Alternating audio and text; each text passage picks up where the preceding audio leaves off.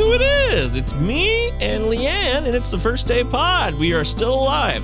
It was definitely a long break, and it wasn't really a break because every week I thought we'd do a show and then I would cancel or like, no, we'll do it next week. We'll do it next week. I'll do it next week. I just kept pushing it forward. But now we're here, and we plan to continue to do the show. Right, Leanne? Yes, that's the plan. Well, we got a plan, and that's a start. Today's guest is someone I've met recently through baseball, but much more to the story than just baseball. His name is Michael Smith, and he currently has stage 4 cancer, pancreatic cancer, and he's here to share his perspective on his life, and he's feeling good today. Right, Mike? You feel good right now? Oh, yeah. Like $1 million. $1 million? Did you hear that? He said that. That's what Mike just said. Mike, I even feel awkward about saying it because it seems so dramatic, but do you get tired of people talking about cancer with you? No, there, not a lot of people do talk cancer with me. Really? Other than my immediate family, I find that most people, it's either uncomfortable for them or they're not sure what to say, and so they avoid it. Which is okay. It's better than it's better than hearing some of the things I've said, even though I know it's not mean spirited. But people just don't know how to react. So I guess that makes a lot of sense. I know, Leanne, you probably feel this way, don't you? Yeah, I'm really excited to have this conversation, and I have questions since if you're open to talking about it. He's here, and I'm gonna just put out this disclaimer that if I say anything that is offensive, like you just said, like, it doesn't seem mean-spirited, but it may come across that way, call me out on it, because I have a tendency to use words and things that I just say what just comes out, kind of thing. So please feel free to call me out.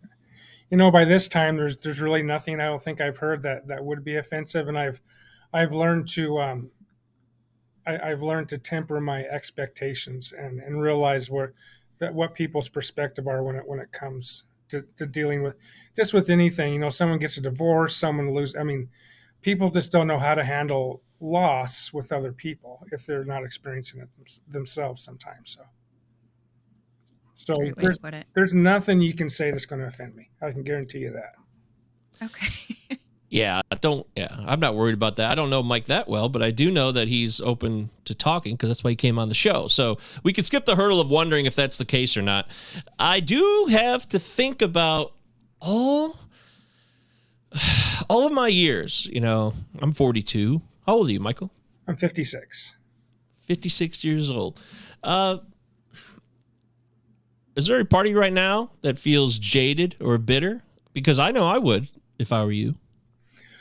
Well, there's I forget what it's called. I was going to look it up before I came on here, but there's the stages of emotions that people say that they go through. And I think it was initially meant for if you were going through a divorce or if you lost a parent or someone like that. And I think it's the 4 or 5 stages of grief. But those aren't, and then as it's progressed, people have learned that those stages aren't linear, and you can just skip some of them altogether, and you can bounce back and forth between 1 or 2. And so I suppose, I can feel angry and I can feel bitterness. But when I put it into perspective, when I first found out about this, I was diagnosed in November of 2019. And I told myself, well, the only thing that you're losing is something that's never been guaranteed to you, and that's time. Yeah. And so, sometimes the bitterness will come in, or the, sadness or angriness, and it's just natural. But if you put things into perspective, then, really nothing's being taken away from me. And all you have to do is watch a Shriners Children's Hospital commercial, and it kind of puts it all into perspective for you. Wow. Yeah, I bet it does. So you were diagnosed with pancreatic cancer. It's currently stage 4. When did it happen? When did you find out? What was that like? Could you share some insights for people who are maybe dealing with something massive that could help them if they're dealing with like a huge issue in their life that is like death or a crisis so big that they feel everything they have is at stake? Yeah, I think everybody's different, and in the cancer community, we're very careful with not with allowing people to feel what they need to feel and to handle things the way they need to handle it. Because there's so many different types of cancer and different types of treatment and different types of side effects and people have different support systems, and so everybody's journey is the same. So the most important thing is just to be respectful of other people's journeys and just to let them have it, because there's no right or wrong way to do this. But for me, I guess when I found out, when they told me I had pancreatic cancer, I had no idea what I was in. I didn't even know how screwed I was. I had, I went into the hospital in June of 2019 because I had pancreatitis. And in retrospect, it probably was a precursor to, I probably had microscopic disease at that time. And they couldn't find it on the scan, or they missed it on the scan. And then 6 months later, I was yellow like a highlighter, and I had jaundice, and my bilirubin was in the 2000s. And so I went to the emergency room, and they ran every test that they could on me and said there was a blockage in my pancreas. And I said, well, what could that be? Well, it could be a stone or it could be a tumor. And I was like, oh, well, I'm sure it's a stone. And so I remember they were going to go and they were going to scope me and look to see what it was. And I remember I asked the RN, and as I was going in, I said, so what's the odds? I mean, how many times do these things, does it turn out to be a tumor? And she just looked at me. She said, they'll let you know when you get out. And I was like, oh. And there was something about the way she said it and looked at me, and I was like, oh, okay. So then I get out, and the doctor says you got pancreatic cancer. Like I said, I had to look up on my phone, and then I found out how screwed I was. And so then I didn't sleep much that night. And then, kind of the human survival kick, I get like everybody's different. But for me, I was like, okay, well, my first thought was, a year from now, am I going to be here? And what's it going to be like to die from this? Is it going to be painful? What's it going to be like? Yeah. And then, I just received more news, and as it progressed or whatever, I mean, it's a long, long story, but that was my initial reaction to it. You mentioned to me before we went on the air here, this is the First Day Pod. We're live here with Michael Smith, who's sharing openly and honestly with us, which is awesome, that you had some addiction history. Does this have anything to do with addiction? The cancer? Yeah. Well, there's nothing hereditary. I've done I did a Foundation One testing, DNA testing. I also did a DNA testing with Huntsman's Cancer Institute in Salt Lake City. There's nothing hereditary in me. I was actually said, well, it's just, I think she said, you just had bad luck. And I don't suppose that drinking a lot is probably good for anybody in any instance. I've never heard anything about alcohol being linked to cancer. I've heard fatty diets being linked to some type of cancer, but as far as my limited medical knowledge, I don't think it would help. Maybe the pancreatitis was partially because I was drinking too much, but I don't think it caused my cancer. Did you drink that much? Were you just constantly drinking? Well, to me to be an alcoholic, all it requires is that alcohol becomes problematic in your life. And you could drink once a week and go off and cheat on your wife and blow all your money, and the other 28 days you don't do anything, but that becomes problematic. So if drinking becomes problematic, to me, that makes you an alcoholic.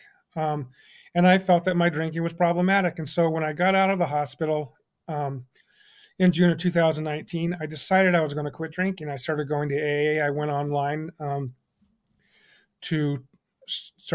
think Talk Sober was an online group I went to, and there was another gal, I forget her name. But anyways,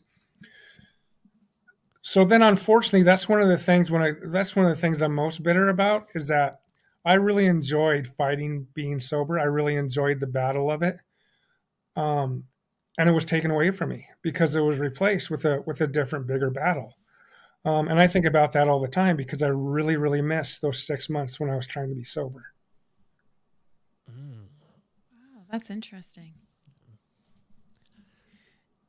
Go ahead, Mike. You have something else? No, I'm waiting for you to chime in now. You get to speak. Come on. Okay, so You're not crying. That's good. No, I'm not. So yes. So Michael, when Mike told me that we were going to be having a conversation with you, I'm very we're learning about empathy and being empathetic, and I'm learning that I'm not empathetic, but I'm not an empath, but I do feel that way. So I thought coming on this show, I was just going to be like heartbroken for you, but the way you started this, saying, you know what, nothing was taken from me, then that everybody else has, that we don't know what tomorrow looks like. That's a really, really great way of looking at it. Like, I feel very excited to have this conversation with you because that sounds really, who knows, Mike and I could leave this earth before you do. Mhm. None of us know that. Mhm. So, okay. So when you're saying that you're upset or you're bitter that you don't have that, can you just talk a little bit more about that? About the sobriety thing? Yeah. Well, it was the last time it was the last time that I was healthy and had joy in living because the fight for sobriety was a joy to me. I mean, it wasn't easy. It's difficult, but I saw progress in my finances and my health and just all parts of my life. And I was trying to do something positive and I was really enjoying it. And that was the last time that I was fully functional in all of those ways to be able to do that. And I also feel like, well, gee, if I hadn't gotten cancer, would I be sober now?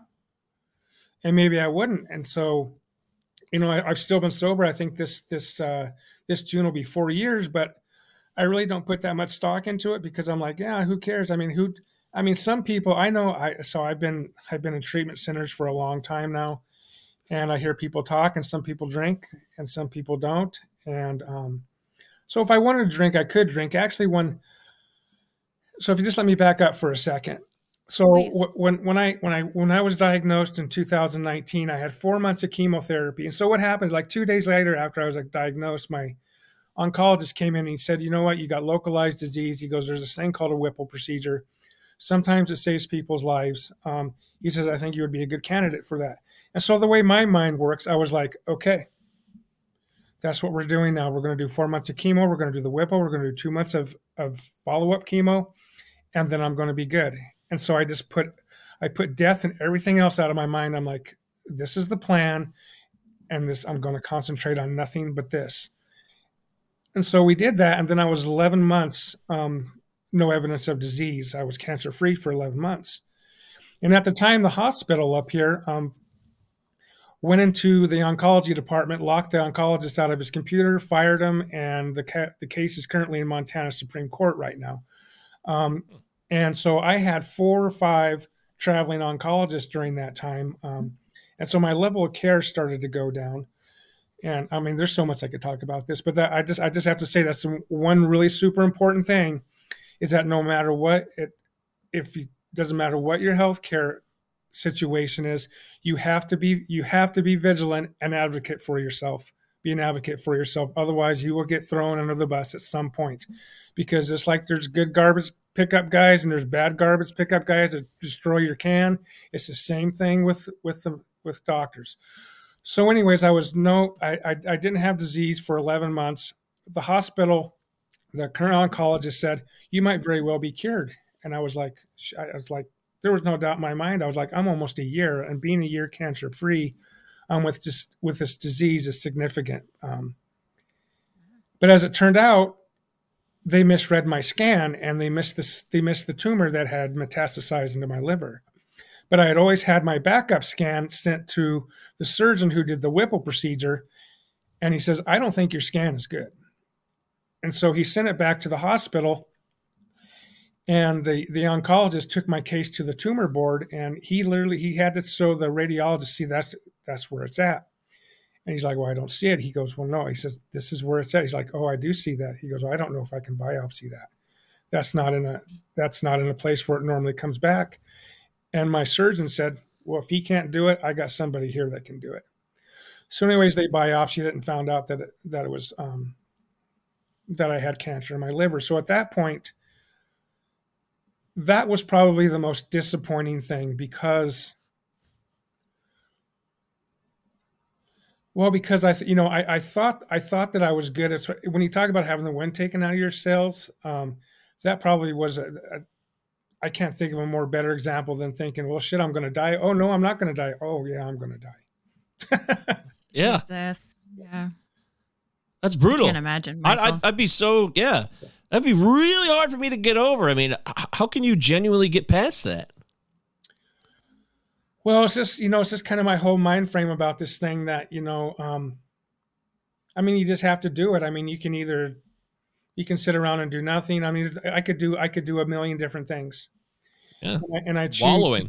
Yeah. And I choose just to, even when I don't feel good, I choose. I mean, there are legitimately some days where I'm just completely where I just can't do anything, but there's not many of them. Most of the days I feel like shit, but most of the days I still get up and I still, I help my parent. I have an elderly parent that I help. I work, I bowl, I golf. I live by myself. And so, I'm chief cook and bottle washer. So, I just don't sit around. And I think it's really important just to keep the body moving for health. Yeah. Okay. Yeah. We talked about doing things like bowling, golf. You said you're looking forward to golf season. And I was like, wow, this guy's impressive that he's put himself in the mindset here that, did you ever have the fear? Did you live with the fear before this ever happened of death? I mean, what was your approach to death before you ever became a cancer patient? It's funny because the guy that I worked with, I was so afraid of disease. And like when there was that Ebola outbreak, that people in the office were making fun of me because I was such a hypochondriac about medical related diseases and disasters. I freaked out just to get my blood drawn to have a needle poked in my arm. It freaked me out. Oh. And now I'm not so freaked out anymore because I've had a lot of different things done to me. How about that, Leanne? Yeah, Leanne's sometimes thinks she's a hypochondriac. So. Yeah, I'm not sure if I am. She's feel not. like, yeah. You're not. But you do. I have tendencies. I do have tendencies. So I'm starting to get better. It's one of those things, like I feel like I've gotten, and Mike can tell you if I'm lying or not, because maybe I'm not actually like this, but I feel like since the pandemic, I'm actually better with it than I was prior to the pandemic. And then through the pandemic, I was a mess. And then after it, now I just feel like, I don't know, I'm a lot better with it. But it used to be like, if you came into the room, if we were doing this podcast in the room and you started like sniffling, I'd be like, oh, great, now I'm going to be sick. Okay, so now I'm going to definitely be. So I always felt that way. But now that we've gotten COVID, we've done all of that, now I'm just like, okay, well, it is what it is. You kind of get a different mindset. But when Mike was saying, so you were afraid of illness, what did you think about like death? Mike has a not a great relationship with the future of death. What? So did you even think about it? Were you worried about it? No, I guess I thought about it. No, it wasn't. Yeah, I mean, everybody thinks about it, but I thought about it, but I didn't think about it. And even now, I really don't think about it, to be honest with you. It's just something that doesn't, I don't know, it doesn't. Occasionally, there are times where I get this immense fear. I'm like, what's it going to, because I know exactly I know what it's going to be like to die from this disease. And so I know what it's going to be like. Yeah. But at times I would get this immense fear, and then somehow I was able to, within 30 seconds, completely shut it off and just go on to something else. And I think it's just a survival skill. Everybody has different survival skills to block things out. And somehow I'm lucky enough to be able to block that out. That's awesome. Wow. It's just that simple, huh? You make it sound simple. You really do. Well, I think it's just, I don't think it's anything that, I think I'm just lucky. I think everybody has their mind. Everybody's mind works in different directions, and I'm just blessed that my mind works in that direction. Otherwise, I could be sitting here just scared shitless all the time. But I'm Right, not. but you've actively tried to get yourself in this state too, right? I mean, it's not like it just happened overnight.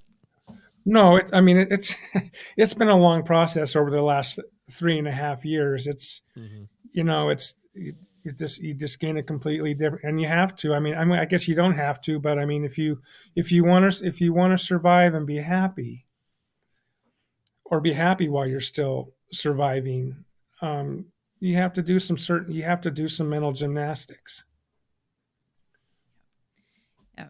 And I feel like I mean, you've been showing that even when you were going through 6 months sobriety here and sobriety there, it's the same kind of mindset that you have to get into, that I have to do it differently, because there's a lot of people that just they drink and they know that they're never going to be able to get out of it. I tried it before, I'll never be able to do it again. So that mental thing is, I think, yes, you can build it, absolutely, but I think we're also kind of predisposed.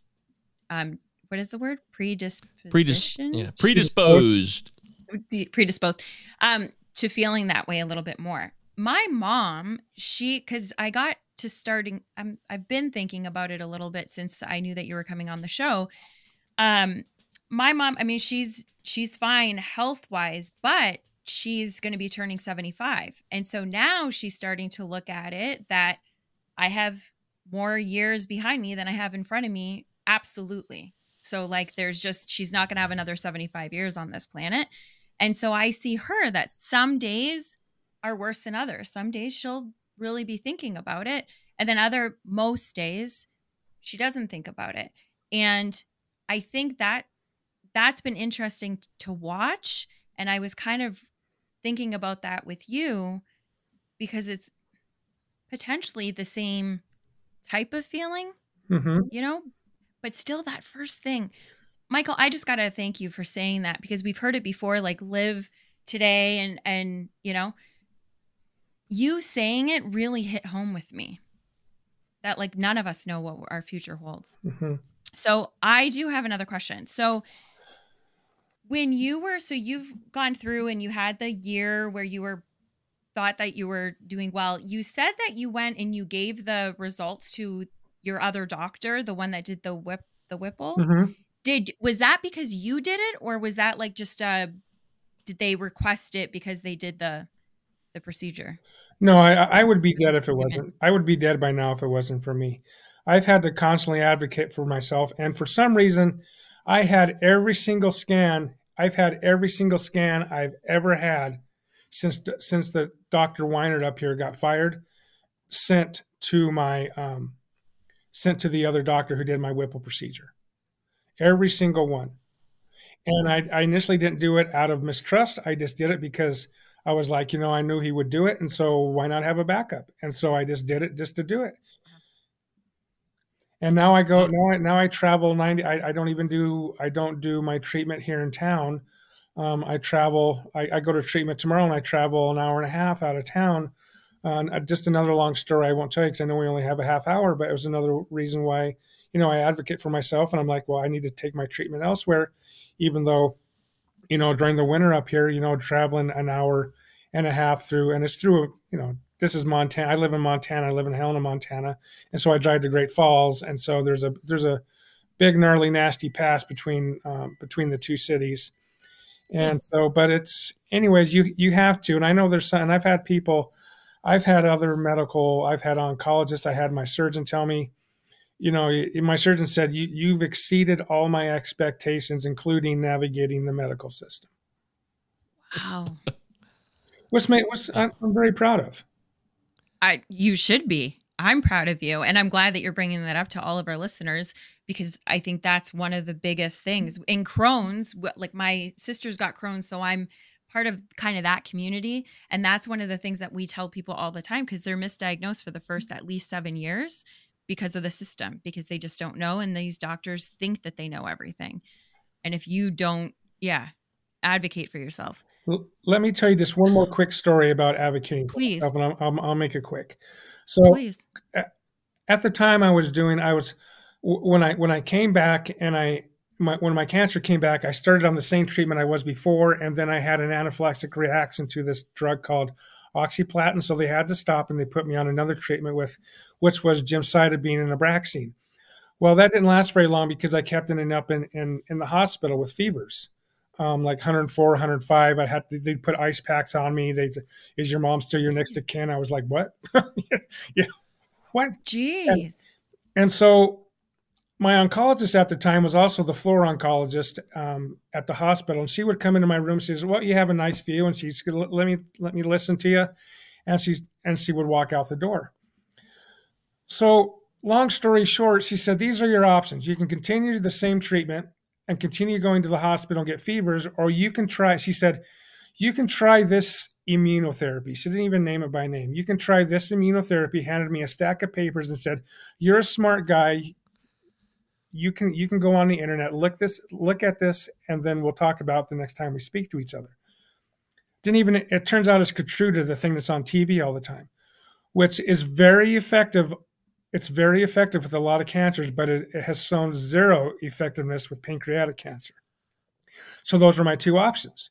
And so I looked this up and I was like, I don't know what to do. And so the hospital I'm in is affiliated with Huntsman Cancer Institute. So I called Huntsman. I said, "I'd like to talk to somebody there." So I had a video call with one of their doctors. And then I started calling around to other oncologists. And so I went to Great Falls. I found this oncologist, and the hospital, that oncologist who was not affiliated with Huntsman, she said, "You know what? I deal with all kinds of cancers, but I'm not an expert in pancreatic cancer. So I'm going to call the guy at Huntsman. I'm going to call your surgeon. I have an idea for a plan, but if they have a different plan, I might go with that." And I came back and she said, "Well, they had a different plan than I did, and I think I'd like to go with that plan." I've been with her ever since. Again, the second time, if I would have stayed there, I would have either ended up in the hospital and probably dying from some chemo-related fever, or I would have been on Keytruda and probably would have been completely ineffective and I would be dead now. But instead, I had to call around. So again, and I've been told there's a lot of people that will just take everything that they're told just by the word, and they don't. And sometimes it lessens their life. I'm sorry to be so wordy, but I just think it's really important. People are going to listen, and you have to advocate for yourself, because otherwise, I hate to say that they could kill you, but they could if you don't look out for yourself. Yeah, you just proved it. I mean, you literally know what you're talking about because you've lived it. That's bonkers, man. It doesn't surprise me at all. Oh, hey, suddenly all the comments have finally shown up. Oh my gosh. Some reason I couldn't see the comments the whole show, so let me get some of these in. Josh is here. He says, "Tomorrow is never promised." That's right, Josh, of course. Anthony says, "My mom beat breast cancer twice." Good for you, Anthony. I didn't know that about you, actually. I know him through baseball as well. Josh says, "Make the best of the time we have." Well, easier said than done sometimes, but yeah, absolutely. Josh says, "I had a friend of mine that had lung cancer. He beat it once and then was 2 years cancer-free. He passed from inoperable stage 4 lung, though. It seems to come back when you least accept it." That's too bad. And he also says, "It's just acceptance of the circumstances." And Anthony says, "Living with stage 4, do you grow closer religiously and spiritually, Michael?" That's what Anthony's curious about. Actually, I hate to say it, but I think I've grown further apart religiously. Spiritually, I probably have a deeper sense of spirituality just with myself and thinking about the afterlife and what it would be, I guess, what it would be like, which we don't know what it's going to be like. But as far, I've had people in my family say, well, their way of dealing with it is, well, we're just going to let God handle it.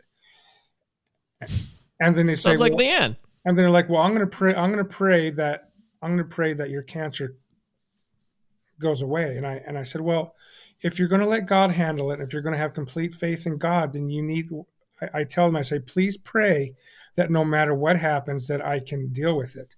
Don't pray for an outcome for me, because I can deal with the outcome, or I can deal. It's like radical acceptance. So that Josh, is that your dad or Josh Govier? That's my brother, actually. Yeah, your brother. So when he talked about acceptance, there's a principle called radical acceptance. radical acceptance real quickly. And it's basically, you can accept, when you accept things, you don't have to be like, oh yeah, that's the way it is, screwed, there's nothing I can do about it. It's just basically there's pain and there's suffering. So when you get passed up for a promotion, or you lose a spouse, or you get cancer, you just have to accept that circumstance. And you can't avoid that pain, but you can avoid the suffering that you allow yourself to endure because of that pain. And so when he mentioned the word acceptance, that's a big thing that I try to practice, is radical acceptance, because it allows just everything in life. It allows you to move on and realize that, yeah, shitty things happen, but how bad this is going to affect me and hurt me is completely up to me. It's coming right from his mouth, folks. Michael Smith, he's got stage 4 pancreatic cancer, and he's talking like it's not even there. Like, I don't know you that well, other than our recent connection, Michael. We've got to know each other through baseball, but it certainly seems real to me. It seems like you have a real solid appreciation of your circumstances and your perspective and your point of view right now. And I got to tell you, I've been thinking about doing this interview because we're going to do it last week, and then I got pushed to this week. And everything I've done over the last few days, I think about, Mike's got stage 4 cancer. I mean, I could do this. I keep using it as like a perspective point for me to get through things I'm trying to do during the day, which sounds really silly, but it has helped me. It's motivated me to like, I can't complain about this. I mean, look what Mike's going through. It does help. Well, you can't. But we all do that, because Michael did it in the very beginning, talking about St. Jude's. Well, and Go ahead, Michael. And you can forget about it, because it's only natural. I mean, if I wasn't in my situation, I would be just like anybody. It's only natural to just not think about those things until they happen. But again, I think the most important thing is, again, you can't avoid the pain, but you can decide how much suffering you're going to have from it. I mean, I just think that's so important in every aspect of life. Yeah, that's the key there. You're making decisions that you didn't just come to. You've thought about them and you molded over, and you have concluded that this is the best way forward for yourself. And I think that's something everybody could take away from this today, whether you watch this or you're listening to it later in the podcast form. I'm going to do that. I'm not going to say that this half-hour conversation with Michael Smith has changed my life, and oh my God, I have such a greater awareness of the world before me now. I figured it out. No, I'm not going to say that, but I will. Oh, yeah? No, of course you would. Well, she loves declarations like that. That's why I love her. Josh says, I had triple bypass, and before I went under the knife, I accepted the circumstances and knew there were only 2 outcomes. I wasn't afraid. I just knew what was ahead of me. Yeah, that's a perfect example of radical acceptance. That makes all the sense of the world. I've heard about radical acceptance, and I assumed I understood what it meant, but I haven't thought about it in a while. That's something I'm gonna dive into. Nobody knows the answers to what happens once we're dead. The worst fear for me is just that we're dead. That's it.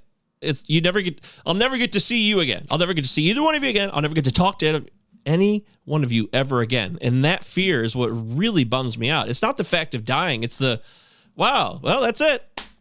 Never going to see you ever again. And that really sticks with me, especially when it's dark and like late at night and I'm walking around by myself in the house. I'm like, oh my God, the feeling that you mentioned, Michael, like washes over me, a massive fear that is palpable and really uncomfortable. It's just, I guess I just have to accept Christ or something before I die. I'm going to have to do that just so I can live the rest of my life. All right, I just believe now, and yes, that's what's going to happen, and I accept it. That's what I'm going to do. I'm just going to say that every day, even if it's not true. Well, I think you're misunderstanding just a tiny bit, because I mean, accepting it doesn't mean there's nothing I can do. Accepting it just means that you just accept the reality that it happened. Because some people are like, well, they just fight it. They're like, well, no, this can't be happening to me. So they fight it, and they make themselves angry, and they make themselves miserable, and they can make other people angry. But that pain is never going to go away. You can't make the pain go away, but you can limit how much suffering you get from that pain, and that's completely up to you.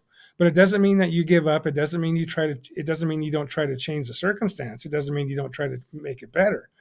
Yeah. It just makes it like, this is, I stubbed my toe. How long do I want to be mad that I stubbed my toe? That's up to you. Well, is there anything else that you want to share with everybody before we go here? Was there anything you didn't say that you wanted to say, Michael? What? No, I will. No, there's nothing. No? You're laughing? Come on, one more thing. One more for the road. I would say that the one thing that you don't want to say to somebody is, well, we're all going to die someday. Because I remember I've had people say, well, we're all going to die someday. And I'm like, well, do you want to change my hourglasses? Yeah. I know we're all going to die someday, but I mean, would you rather be me or that's just not a very cogent thing to say to somebody. No, it's empty. It's just a cliche. It offers no value. It doesn't provide you any comfort or understanding. It's just blah. It's worthless. Yeah, and like I said, I've literally had so many people say, well, we're all going to die someday, right? Really? Wow. I didn't know that. Okay. I had an 85-year-old guy on the golf course say that to me. I said, well, you're 85. You're going to go home, watch Fox News, get pissed off, have a sandwich, and take a nap. I got I got big boy shit to do. So. Oh, yeah, that's funny. Great sense of humor, Mike. I appreciate that. Leanne, what'd you think? Was this useful for you or waste of time? I would love for you to come back on if you would want to. And I just keep thinking I want you to be part of our book club because I love your perspective on all of this. You ever been in a book club, Mike? I've never been in a book club. What's a book? So right now it's Atlas of the Heart. So it's all about like the emotions that we feel. And then it's all these definitions, but like us thinking about how we use certain words, because a lot of us use words improperly. So it's kind of just, and the best part of the book club is the book club meetings. So we all read on our own, then we come back for the few chapters that we read and we discuss it. And there's always people that agree, don't agree, neutral, and it's just conversation within it. Mm-hmm. So it's very interesting. Actually, one of the books that was suggested, I'm really glad that we had this conversation because a couple of years ago when we started this, Jenny suggested a book called Radical Acceptance by Tara Brach or something. I don't know if you've ever read it, but it's around that whole premise. And we never ended up reading it. So we're voting on or nominating books to read. Mm-hmm. And so I'm going to nominate that book because I think that's going to be really important for us. And I should ask you, do you do any reading? Like, do you have a book that you would suggest?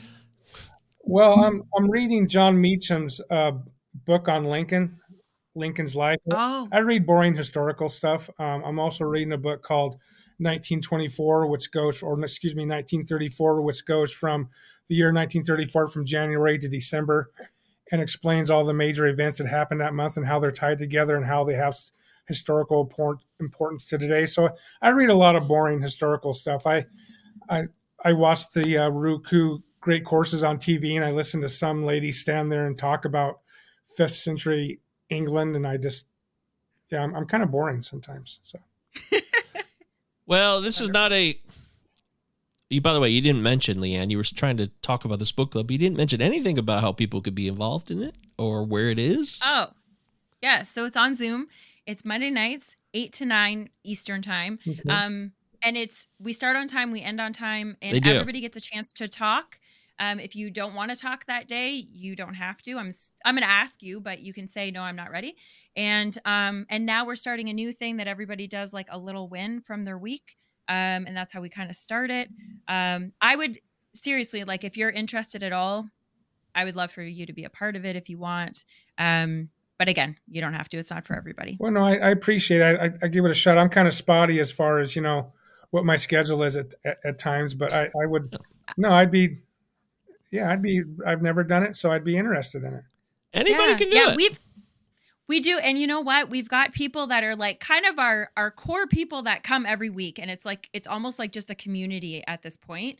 But then we have people that hop in and hop out. And you will see them once a month or once every 2 months. It doesn't matter. Yeah. We're just always there. So I'll send you the information. Yeah. And did Anthony say that he was asking about it? He's interested in the book club. That's why everybody who's listening or watching, if you're interested, you can email the show, firstdaypod@gmail.com, and we'll send you the link, the Zoom link. All you got to do is reach out, and then we give you the Zoom link. It's not universally available, but it's freely available to everybody who tries just 1 iota. That's all it takes. Well, I appreciate that. Yeah. Thank you. Yeah. If you want to do it, like I said, you guys can show up or not. Nobody cares. The one thing that is so stringent to this day, and Leanne does a great job of it, is just keeping it on time. It truly is 1 hour. She cuts it off at 9, and that's it. So there's no like, oh my God, it's going to go on forever. She's very good about time. And we're trying to be good about time. So that's going to be all for today's episode of the First Day Podcast. It's been a while, but we couldn't think of a better guest to have bring us back into the fold after our long delay. And we're going to be trying to be committed here and consistent going forward. We're always trying to do the best we can. We're screwing up all the time, left and right, but our intentions are always pure. They really are. And if Michael, if you want to come back another time, we'd love to have you come back and we can talk more. Sure. If you'd like to have me, I'd be happy to come back. You guys do a great job. Look, Anthony says Michael Smith is awesome. Look at that. So you got a new fan, Michael. All right. We thank Michael Smith for joining us. We wish you well. And everybody, thank you so much for watching and listening. And we'll catch you guys next time on the First Day Pod.